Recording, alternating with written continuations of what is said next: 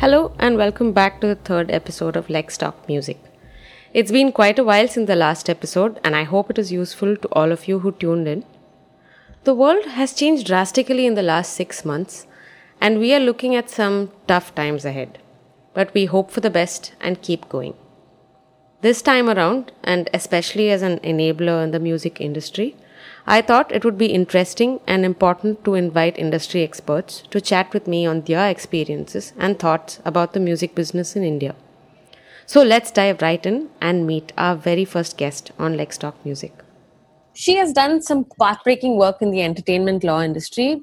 She's the go-to lawyer for almost all the entertainment industry big shots. She represents legendary artists like A.R. Rahman, Javed Akhtar, Lata Mangeshkar, Sonu Nigam, and so many more. She's one of the leading women in the music business representing India globally as well.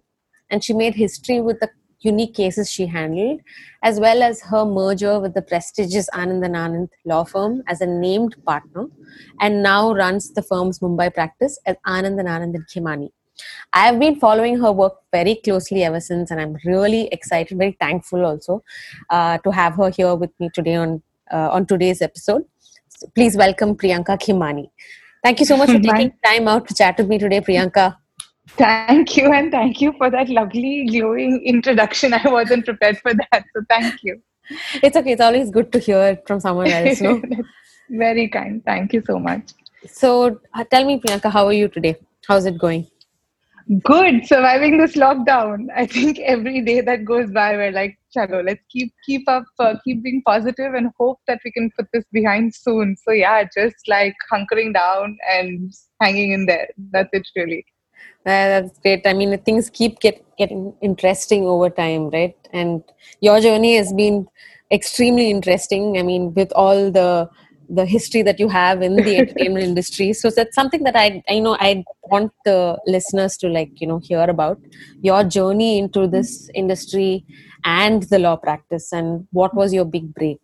Sure, we've talked about this in the past, and like I've always said, completely by fluke, but not even, right. Like I think I believe that everything, as cliche as it sounds, but everything that happens for a reason or leads you to something. Right. The people we meet, the places we go to, every single thing you'll see. And I do this even funnily, where every time that something new happens or I meet a new person, I sit and trace back what was the chain, right? Like literally how you figure out 6 degrees of separation. Yeah. And I think with me, the law practice and everything that has happened is literally just that. I think as some of your listeners may already know, I used to write back in junior college and all through college and even law school, right? And I think a lot of that unknowingly, subconsciously did sort of sow the seeds for where I am today, led to some relationships that eventually translated into work. And like I'm saying, everything, life comes to a full circle and everything happens for a reason because it's leading you to something. Of course, at that time, when you're just going through all that failure, rejection, you don't want to believe it. So it's only now looking back where I'm like, okay, all that madness and all that heartbreak made some sense. I know, it is completely worth it also at some point. Yeah. Yeah, and it's so funny, come to think of it, when I was writing, nobody, at that time you didn't think about copyright contracts, and little did you imagine that it will become your entire life someday. Life, I know. It's just, anyway, so I think your story is like something which I really, I was very inspired by it. And I think if whoever's interested should go check out Priyanka's story. It's on Your Story, right? Yourstory.com. Yes. Yeah. And I also wanted to understand, like, how long have you been practicing as an entertainment lawyer? Like how many years has it been? So it will be 8 years in June. And what is your first step into it? Like, what is the first project that kind of got you into like I said, I started working with a very traditional solicitor law firm. Used to do commercial litigation. Was doing my articles with this solicitor's firm. Okay.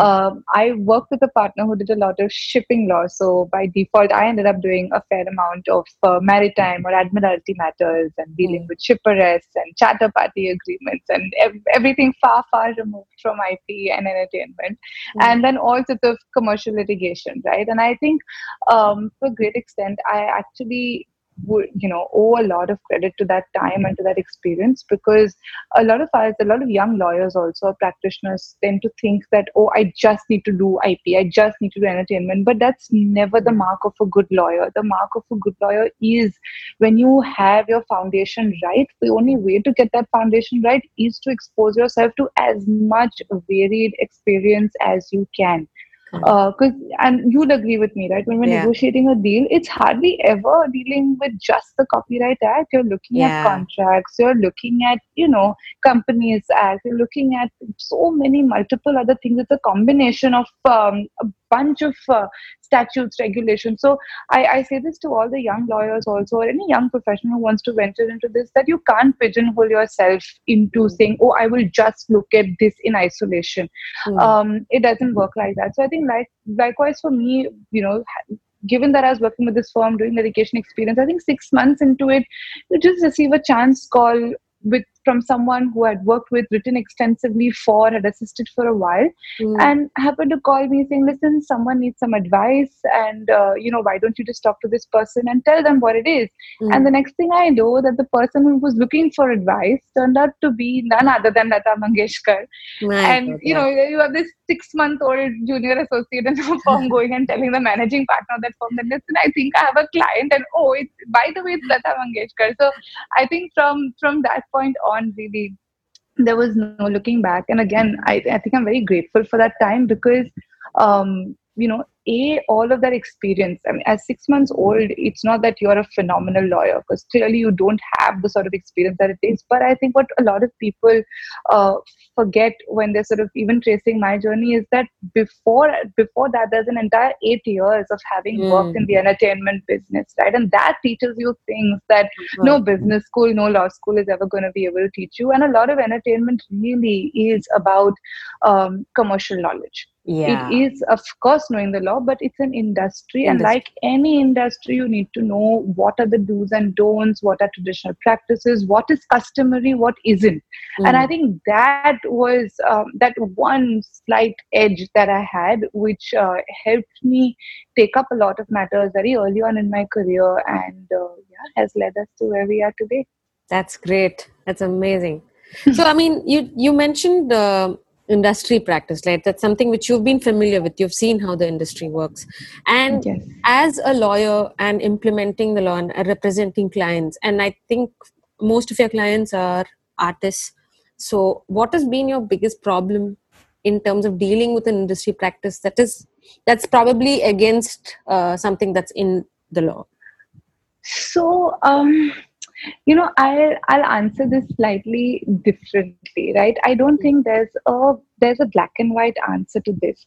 Mm. There are lots, and so also I wouldn't say that there's any industry practice that is good or bad. And I Mm. know a lot of your listeners might be a little surprised hearing this from someone who's extensively represented talent.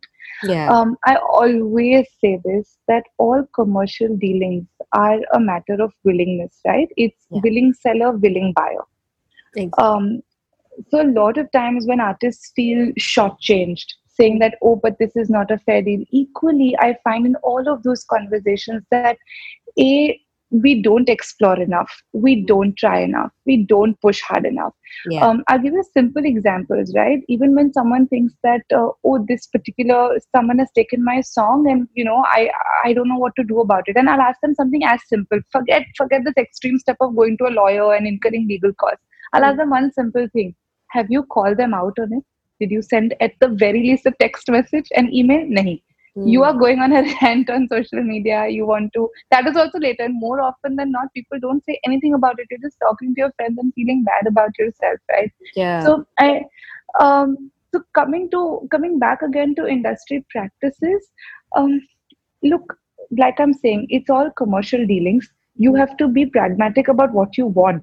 Mm. And I think depending on where you are, different stages of your career, you have different bargaining power, different leverage. Also, your wants are different, right? Today, when I'm a young artist starting out, what is my want? I want that break. And Mm. what am I willing to do in return for that break? I may be willing to give up a lot of things, Mm. right? Mm. So again, you gave up something to get something. Then you climb one step up in that ladder. Now Yeah. at this stage, your want may be that, look, I want to get paid for it. I don't want to certainly do this at a ridiculous price. Mm. So again, you give up something in return for getting the price that you think you command. Then you move a little higher and say, okay, now I want to keep, right? So I'm saying there's a gradual progression, right? And all said and done, the industry does bow down to all of this today. That's how you see a variety of deals. Otherwise, you would just have a one size fits all. But it's never the case, right? Mm. And Mm. there is clearly a reason that today there is such a variation in terms of deals also, that we see if industry practice was bad and was your take it or leave it, then we would all be looking at the same kind of deals. Yeah. But that's one. Having said that, I'm not at the same time glorifying this industry or our practices. Yes, there are still a lot of flaws.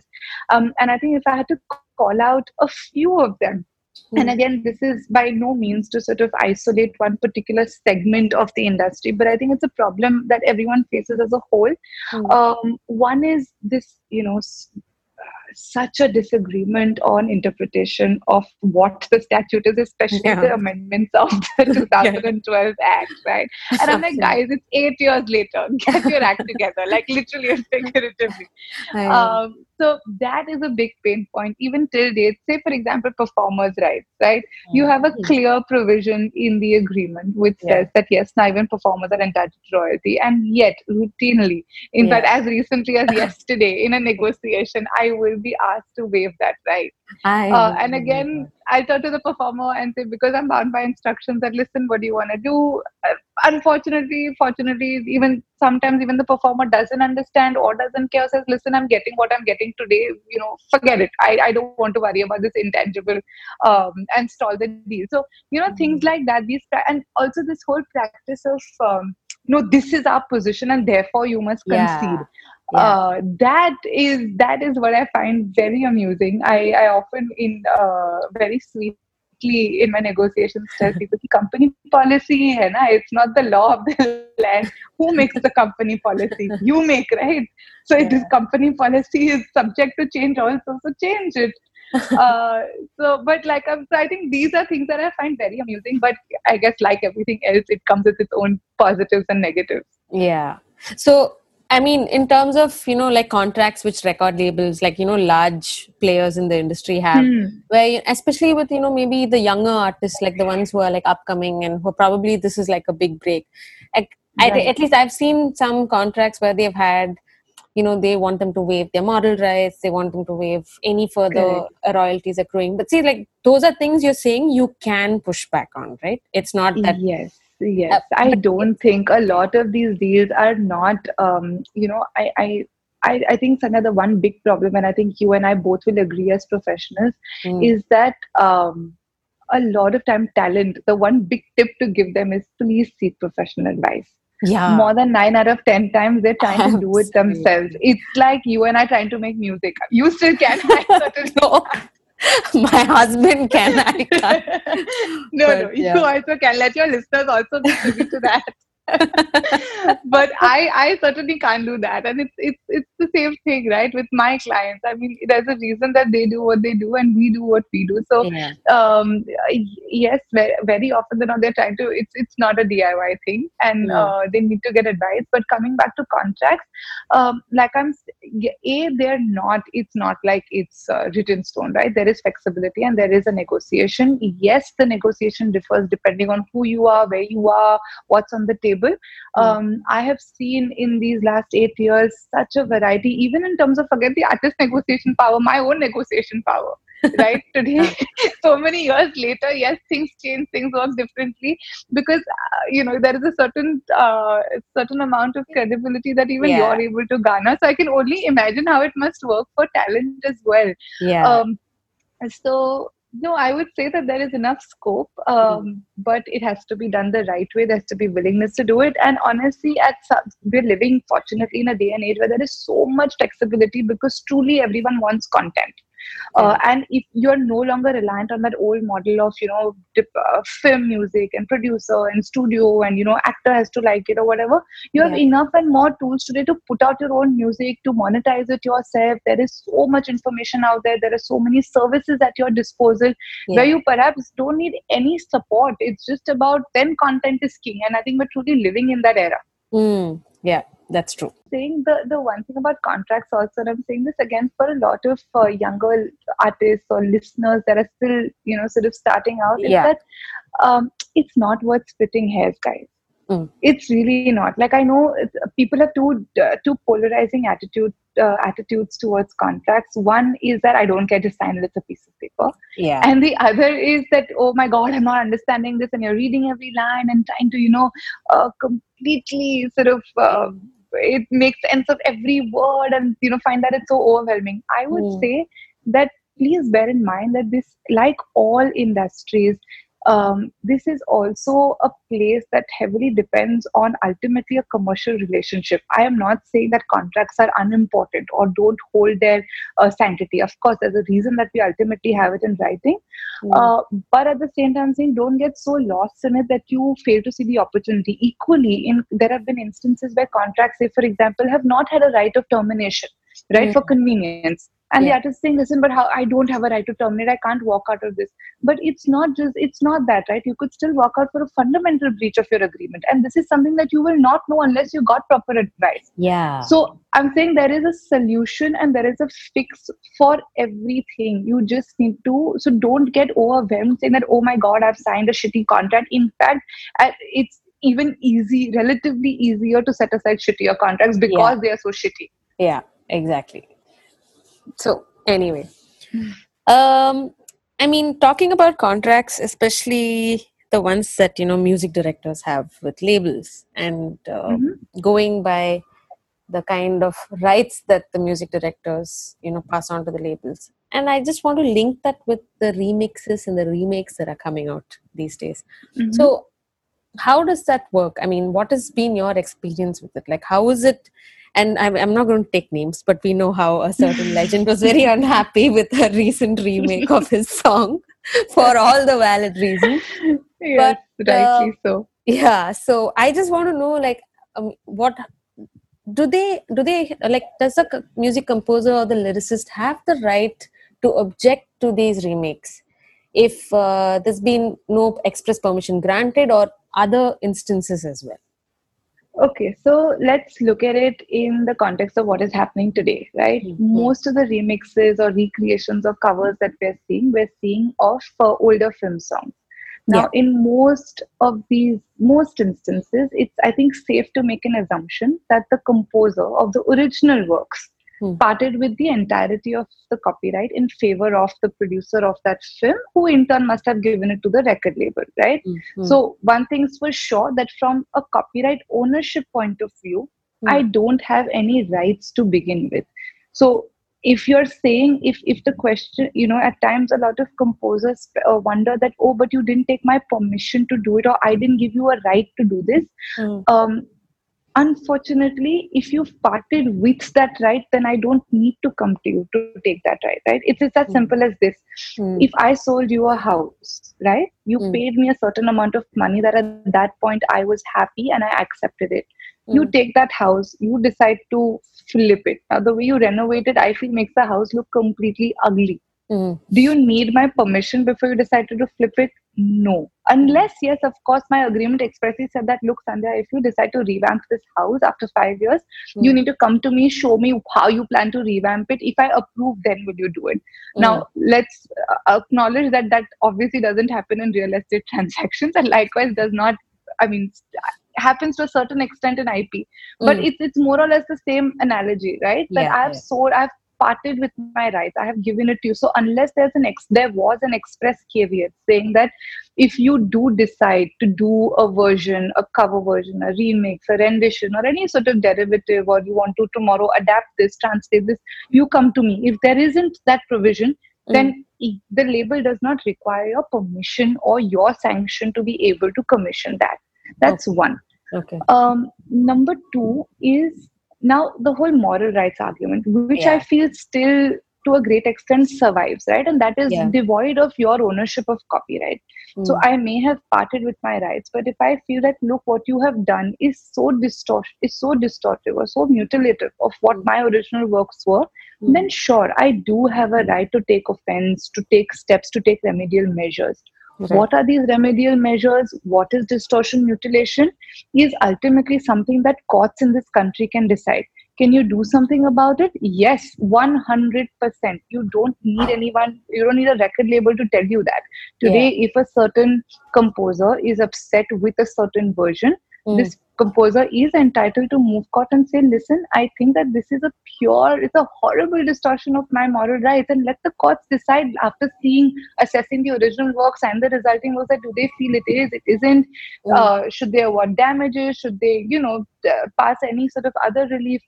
But that's really the legal position. We can, unfortunately, I think what happens is everyone will talk about it. I'm yet to see a single one of these people file any sort of formal proceedings. So I think till we don't do that, you have to just then be happy with social media shaming and press shaming, and that's that, and consider that to be your vindication.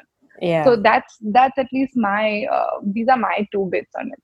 But in fact, I'll give you a tip also, since your listeners are tuning in and listening to this. I think because we've learned our lesson now from the last few situations that have happened, you could actually find a way to address this contractually.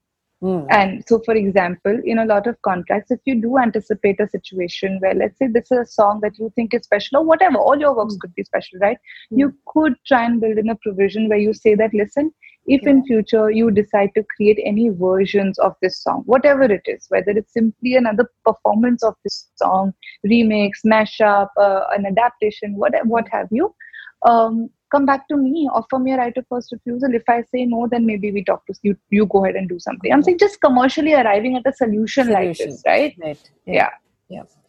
And I mean, the other thing that I was just wondering about is that, like you said, you and I, we might be musically inclined, but that's not really our subject matter expertise, right? So when you have courts decide whether the current one is like actually infringing the moral rights, I mean, I'm just wondering about how astute their knowledge in music is. But then that's just a rhetoric question. And that's a one big thing that I feel separately about, that I feel not just for copyright but in general for IP. I think we do need technical courts and technical judges because it's a nuanced subject. But having said that, I feel at least some of our judges and some of the, especially in my experience, has been largely Bombay, Delhi. You do see judges who are very quick on the uptake, who are very savvy, who get a grasp of the subject. So I think, it's a whole separate issue to debate and mull over if we need specialized IP courts in the country. But I hear you and I understand your concern. Got it. Okay, and just kind of linked to this question. Now, for example, if a composer is going to be credited as the original composer of a remake, and if you have this song streaming on all online platforms, do they earn any revenue from it? So this is one thing that I want to clarify for the record, that they are technically earning revenue from all of it. Okay, it's a lot of times people feel that, I'm not getting. One of the most common statements I hear is that, record labels don't give us royalty, or the producer doesn't give us royalty. It is not supposed to come from them. There's a mechanism with how it has to reach you, and your copyright societies play a large part of this chain of how you can get your royalties, right? So every time a streaming service is streaming your works, a streaming service is seeking licenses on both sides. They are seeking a license on the sound recording side from the record label. So also they are seeking a license on the underlying side. Now, on the underlying side, the rights that are being utilized largely are reproduction and public performance. Correct. Which right they seek directly from a PRO in most instances, unless, of course, you've not assigned those rights to a PRO or the publisher is not a member of the PRO. But in all situations, they will seek a license. So payment, as far as composers are concerned, authors are concerned, what they need to know is that license fee is being paid for the utilization of your composition on a streaming service. Now, whether that composition is your original composition or it's in the form of a remix or a cover or whatever, every single time your composition has been exploited, expressed, communicated, a license fee is being paid. That's part one. Okay. Part two is you collecting it. Now, like I'm saying, if I'm a streaming service and you're the owner of those rights, underlying rights, is a member of, has given those rights to a society, I have gone and paid the society. So the society has collected that money. The society will then pay back the publisher and will pay back the author. So if the author is not a member of the society, you're unfortunately leaving that income on the table. Right. So that, I hope, explains why it's also necessary to circle back to the membership of PROs. And again, by no means is this an endorsement of any particular PRO, just for the record. I know we have a history of, our confidence, why our confidence in PROs is as shaken as it is. And I've been at the forefront of a lot of that litigation myself. But having said that, again, just look at PROs in a wider global context. Okay, if you don't like your home PRO, there are multiple other PROs in different parts of the world. You have, you could divide them territory wise. You could be a member of whichever PRO you like. Again, I would tell people that don't split hairs. Talk to somebody who understands, who knows it, and who can get you registered and register your works. Step one is for you to become a member, but step two, which is the more important step, is tell them your works. If you don't tell them your works, they don't know how to attribute royalties for those works, right? Yeah. So to answer your question, you are technically, in theory, and actually even in practice, seeing income from streaming of your works. In fact, I will, Sandhya, go at a step further to say that even on the sound recording side, you'd be surprised, we increasingly see a lot of deals where there is a commitment to share revenues on the streaming income on the sound recording side. Yeah, that's true. So you are, as composer of your works, as the author, you are actually seeing income if you are aware and if you are tapping into it on both sides, for your sound recording as well as for your underlying composition and lyrics. And this is regardless of the contract that you've signed with the producer, you're saying? So if you are seeing it through the PRO, it is regardless of you having given up ownership in your works. That's why the law was amended in 2012, right? Which says that irrespective of you giving up your right, your ownership in your works, you have now what we call an inalienable right to receive royalty. So that right cannot be given up. So what happens simply is, let's say that I'm the author and I have given up 100% of my rights to you, Sandhya, who's the publisher. Yeah. You may be 100% owner of the copyright, okay? So the person who is in that sense entitled to grant a license is you.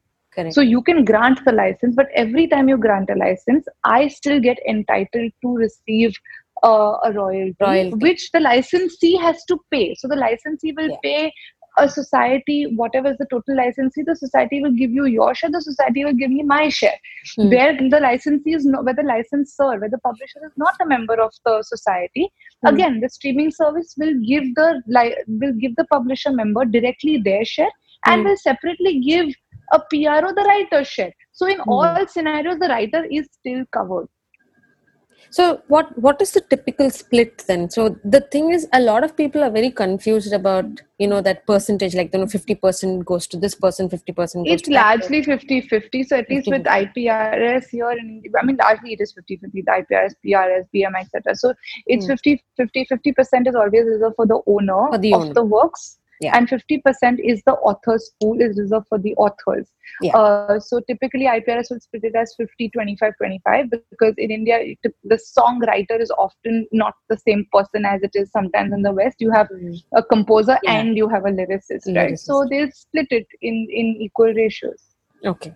I think because, the confusion that I have come across, at least from the artist side, has always been that, but I have given up all my rights to the label. So how can I, get any revenue from streaming? And I keep telling them that, no, there is royalty accruing in your name, because it will not accrue to your favor only if your name is not there, right? And your name is going to be there. You're going to be acknowledged as the author of that work. So Yes, I think the important thing for everyone to bear in mind is that please focus on what we call as metadata, right? metadata, The song exactly. credit. There Yeah, is a reason. Some yeah, of them want to act very large-hearted and say, "Ha, I don't care if my name is not on the record, but that is making a difference." And then how the hell will you establish that you are one of the writers who's entitled to that exactly, share?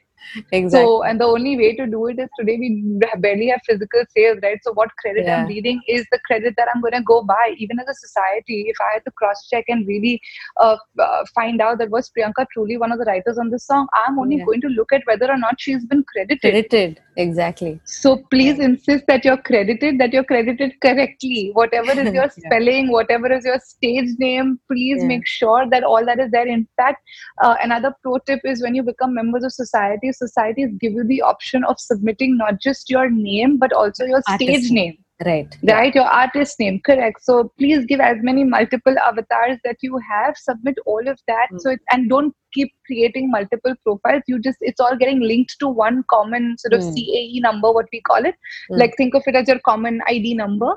Mm. But give all the various iterations. If your name has gone through spelling changes over the years, Mm. or if you've sort of had different artist names, just keep submitting all of that information. So the more information that you give, and the accurate information that you more accurate the information is, Mm. the more you stand to benefit. Yeah, that's perfect. I mean, I remember the first time I brought up the phrase Mhm. metadata, I had these blank looks thrown at me, like, what the hell is that? I was just, and I had to like give them an explanation on how even Beyonce had a lot of royalties like accrued lying somewhere, not being able to Yeah. collect it because she had different names. She had Beyonce Knowles and something. She had Beyonce and something. And Yeah. she had Beyonce spelled something else. And I was just like, see, And Beyonce has got it wrong, so it's okay. You can figure it out. yeah.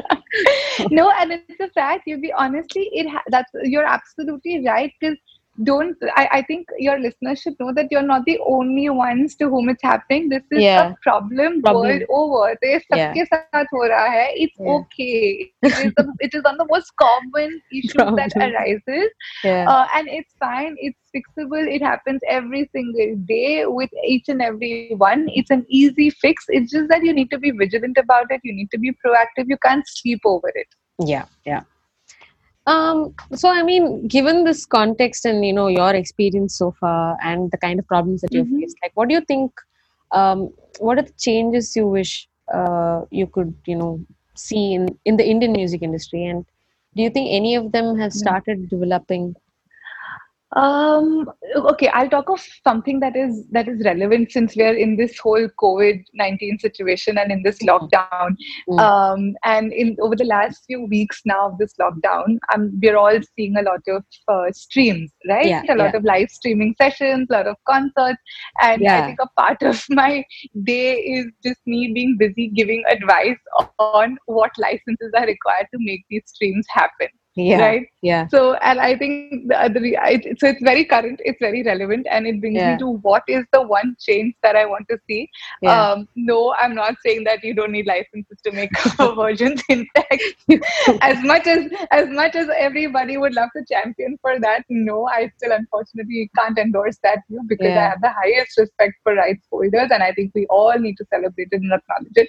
yeah. But I think what one of the changes that I think, especially in this situation, people can consider Mm. is, I feel that as much as we try and educate everybody that licenses are required, I wish that there was enough of responsiveness, openness from the rights holders Mm. to freely educate people that here, this is how you go about getting a license, this is how you contact us, this is how you can reach out to us, these are the right channels if you are interested in covering one of our songs, right? So every single time I've noticed that, when I tell artists that yes, but this is why our video got taken down, and no, you cannot do Mm. this, put this up, and not have a license for it, and then they realize it and acknowledge it. The next question, okay, how do I do this, where do I reach out, how do I contact this person? So there I wish that, guys, if on the one hand people are finally willing to acknowledge rights and go out there and seek a license, I think you need to do your bit by making that information more freely available, accessible, be contactable. And I think it's the need of the hour. So or just simply even just make simple guidelines, or just make knowledge available. Like, why is it so difficult to just clarify that here, Yeah. if you're doing if you're doing this, you need this.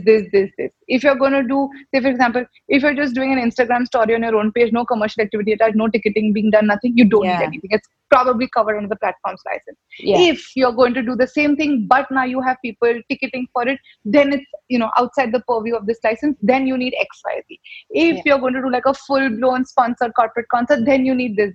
Like, why Yeah. is it that difficult for you guys to come together and just clarify? That's Clarify. all. Yeah. So I'm trying my best to sort of bridge that gap, and over the last few days and weeks I've been calling people, and I'll try and get the correct information, simply because I don't want to give out the wrong Yeah. information to people, and I want people to genuinely do the right thing. Mm. But yeah, that is one tip where I feel that it could benefit us even after COVID, because I know COVID. people Yeah. are going to want to do covers, people are going to want to keep doing more and more different things online on social media platforms.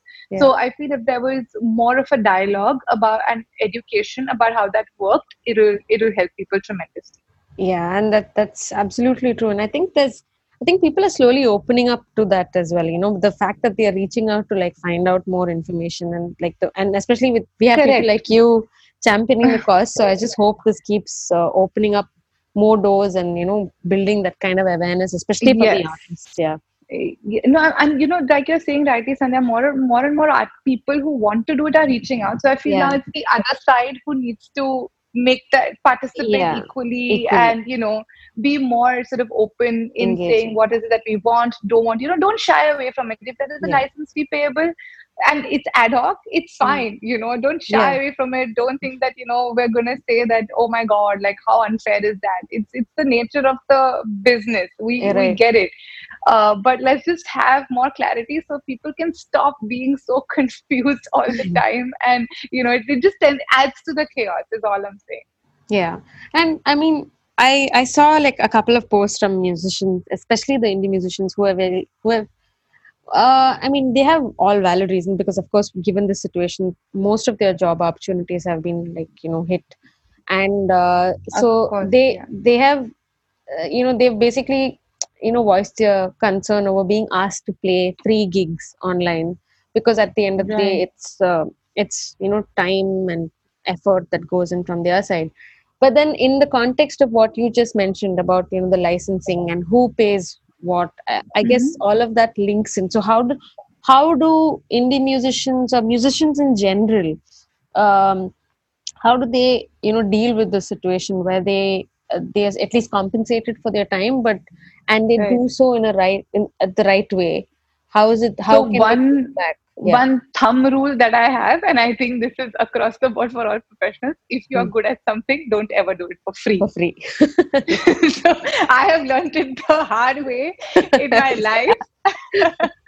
I still always, I still, I think from time to time get a very nice, solid reminder of that. But yeah, so please don't do it for free. Even especially in these times, you're being asked to do something. You're being asked to perform. There is value to your talent, and Mm. please feel free to command it, and command it with respect and confidence, because you absolutely deserve it. That's Mm. one. Mm. Number two is in terms of licenses. Again, so with a lot of independent musicians, like I think a lot of them are performing their own original music that they own completely by Yeah. themselves. Yeah.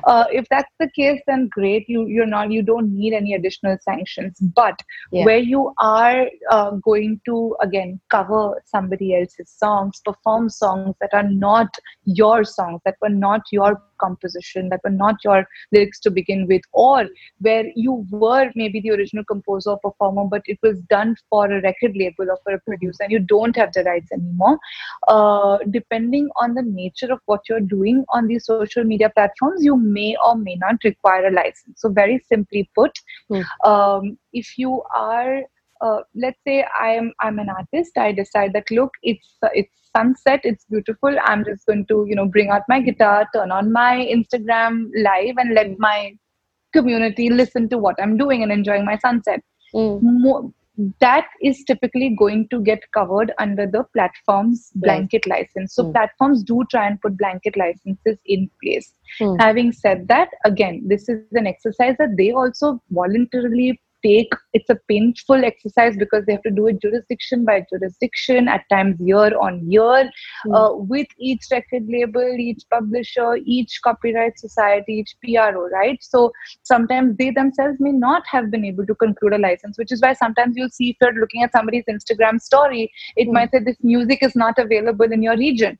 The reason for that is that perhaps the platform itself has not been able to conclude a license, or there was a license previously, but there isn't one now because it's expired, it's not renewed, whatever, right? So more often than not, if there is absolutely no commercial activity attached to it, and you're simply going to do this, even if it is works that you don't own, it should be okay. You may face instances where it's still taken down, and that's because, like I explained, the platform itself may not have a license in place. That's one. Now, add one layer. Let's say I'm doing the same thing at Sunset, except that I tell my my community of followers now that yes, but if you want to see me strum my guitar at Sunset, go buy a ticket on Book My Show. Right? And only then tune in. Now, the minute you do that, if you go and see a lot of these social media platforms, Facebook, Instagram included, have clear community guidelines, right? That what falls under user-generated content and what does not. So something like this would typically then fall outside the purview of the license that they also negotiated, right? Because there would be certain conditions on the basis of which even they got a blanket license, right? Commercial correct. So commercial use, or even when there are brands associated with it, and there could be there's varying degrees of what is permissible and what's not. So but again, I'm giving a very basic sort of generic idea for everyone to understand that yes, the minute you have some form of commercial activity attached to it, chances are that you are then it's not going to get covered under the platform's license, and you will then need to go and figure out a license directly with the rights holder as well as a PRO. Because you're going to have both. There's going to be an element of synchronization because there is an audio and a visual. And then there is an element of you communicating it to the public and reproduction. So that's why you will need both. I hope that clarifies this to a certain extent. I know it's really complicated. Helpful. A lot of people don't like listening to it, but guys, just flip the tables, and if somebody was performing your works and raising money on the back of that, you're not going to be happy about it either. So it's the exact same logic. Yeah, thank you. That was that's very helpful and very insightful as well. And I was just curious, like given the kind of experiences you've had through the industry and over the years, and with all these things that have happened, all these changes that have happened, what's been your most challenging project, especially from the music industry, not just the entertainment industry per se? I think two really stand out the most in my mind. One is something that I did almost at the beginning of my career, which was when there was this massive sort of upheaval going on at IPRS. This is when they had just deregistered. The law had been newly amended, and then they deregistered themselves as a copyright society. At that time, I acted on behalf of a large class of authors, right, lyricists and composers, and did spend a lot of time to try and decode some of that madness. And we were part of quite an extensive litigation, and I think that was at that early stage in my career a lot of interesting learning. You bring a different, fresh perspective to the table, to where we see things now, right, where the board was re-elected, it's been reconstituted, it's finally registered as a copyright society, and there are still lots of, I think I've had the privilege of seeing this organization sort of turn on its head, and is still trying day in and day out to implement measures and to try and see what it can do. So I think that's one thing that I've witnessed very closely, and has been it was challenging at all levels to be a part of something like that. And I think the other one is, of course, more recently, this entire debate on statutory licensing and whether internet-based services fall within the purview of being broadcasters or broadcasting organizations, and therefore can they seek the benefit of statutory licensing. Mm-hmm. So, of course, we saw the whole Warner Spotify matter, but I think for me, it was fascinating in terms of a larger argument, which also actually again brings us back to thinking that do we really, perhaps we need specialized courts. There's a provision for the IPAB, we know was never constituted, and there's a copyright board. I don't know if there's a board, where's the member, but I'm saying that even otherwise, right, are members of the executive or the judiciary truly equipped to determine tariffs? Right? Should there not be, just like in the US, you have specialized tariff courts? Is it time that we considered something like that? Because look, the way we consume content is changing, right?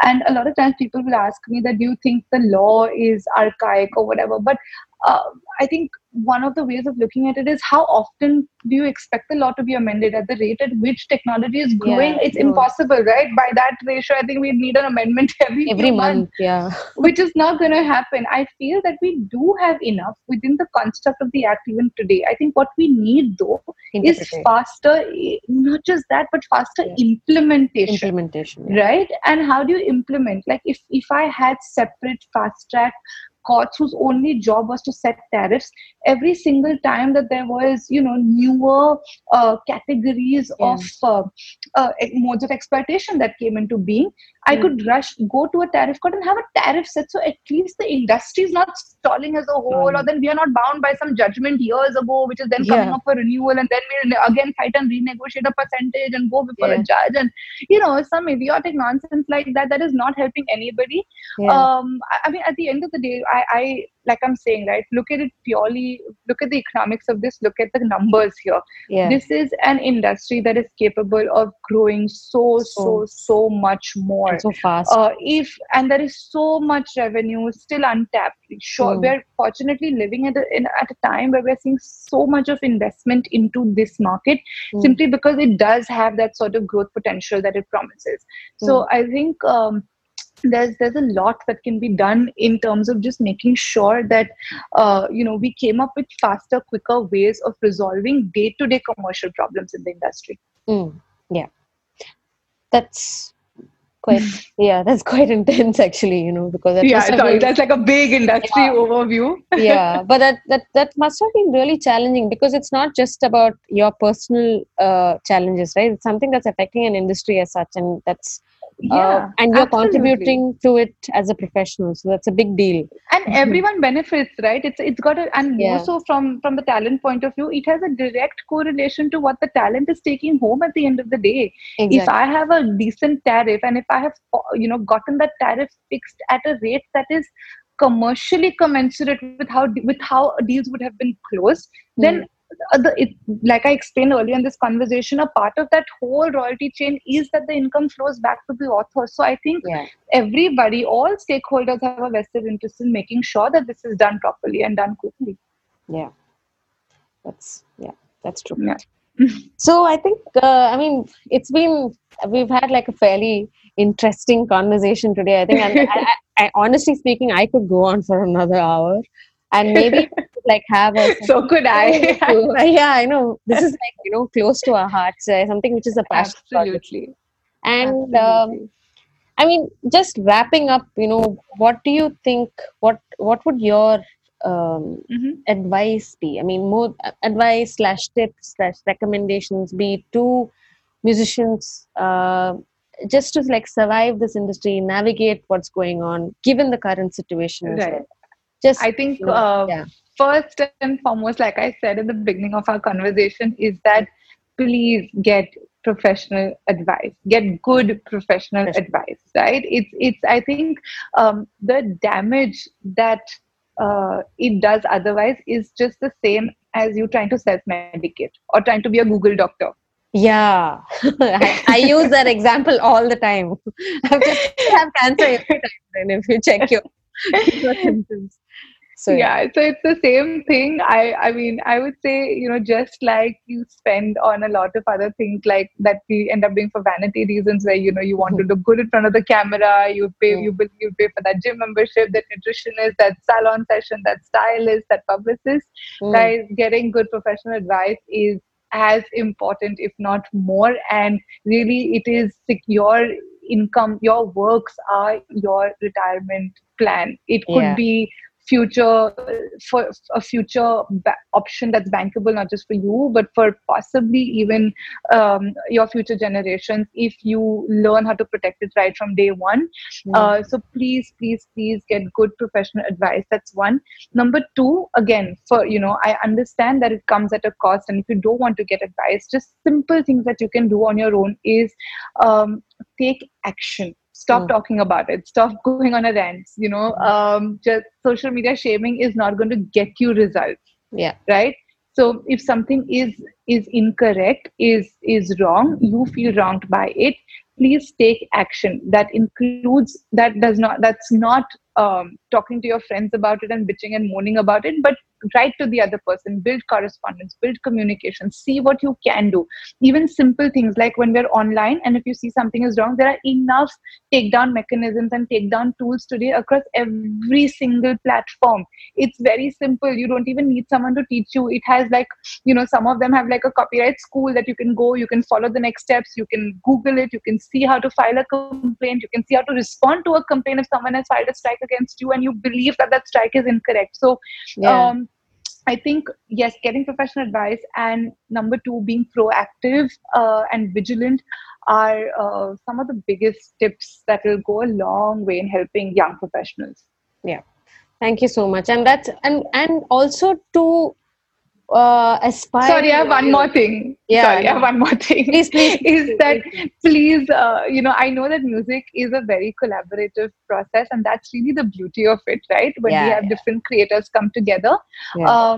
So I would say, whilst that is happening, and it's just the way the business works, please don't forget to also document it.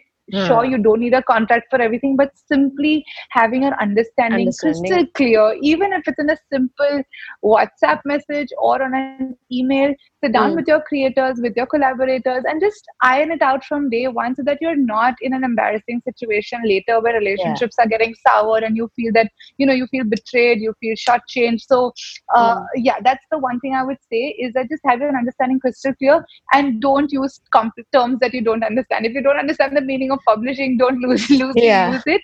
So keep things as clear.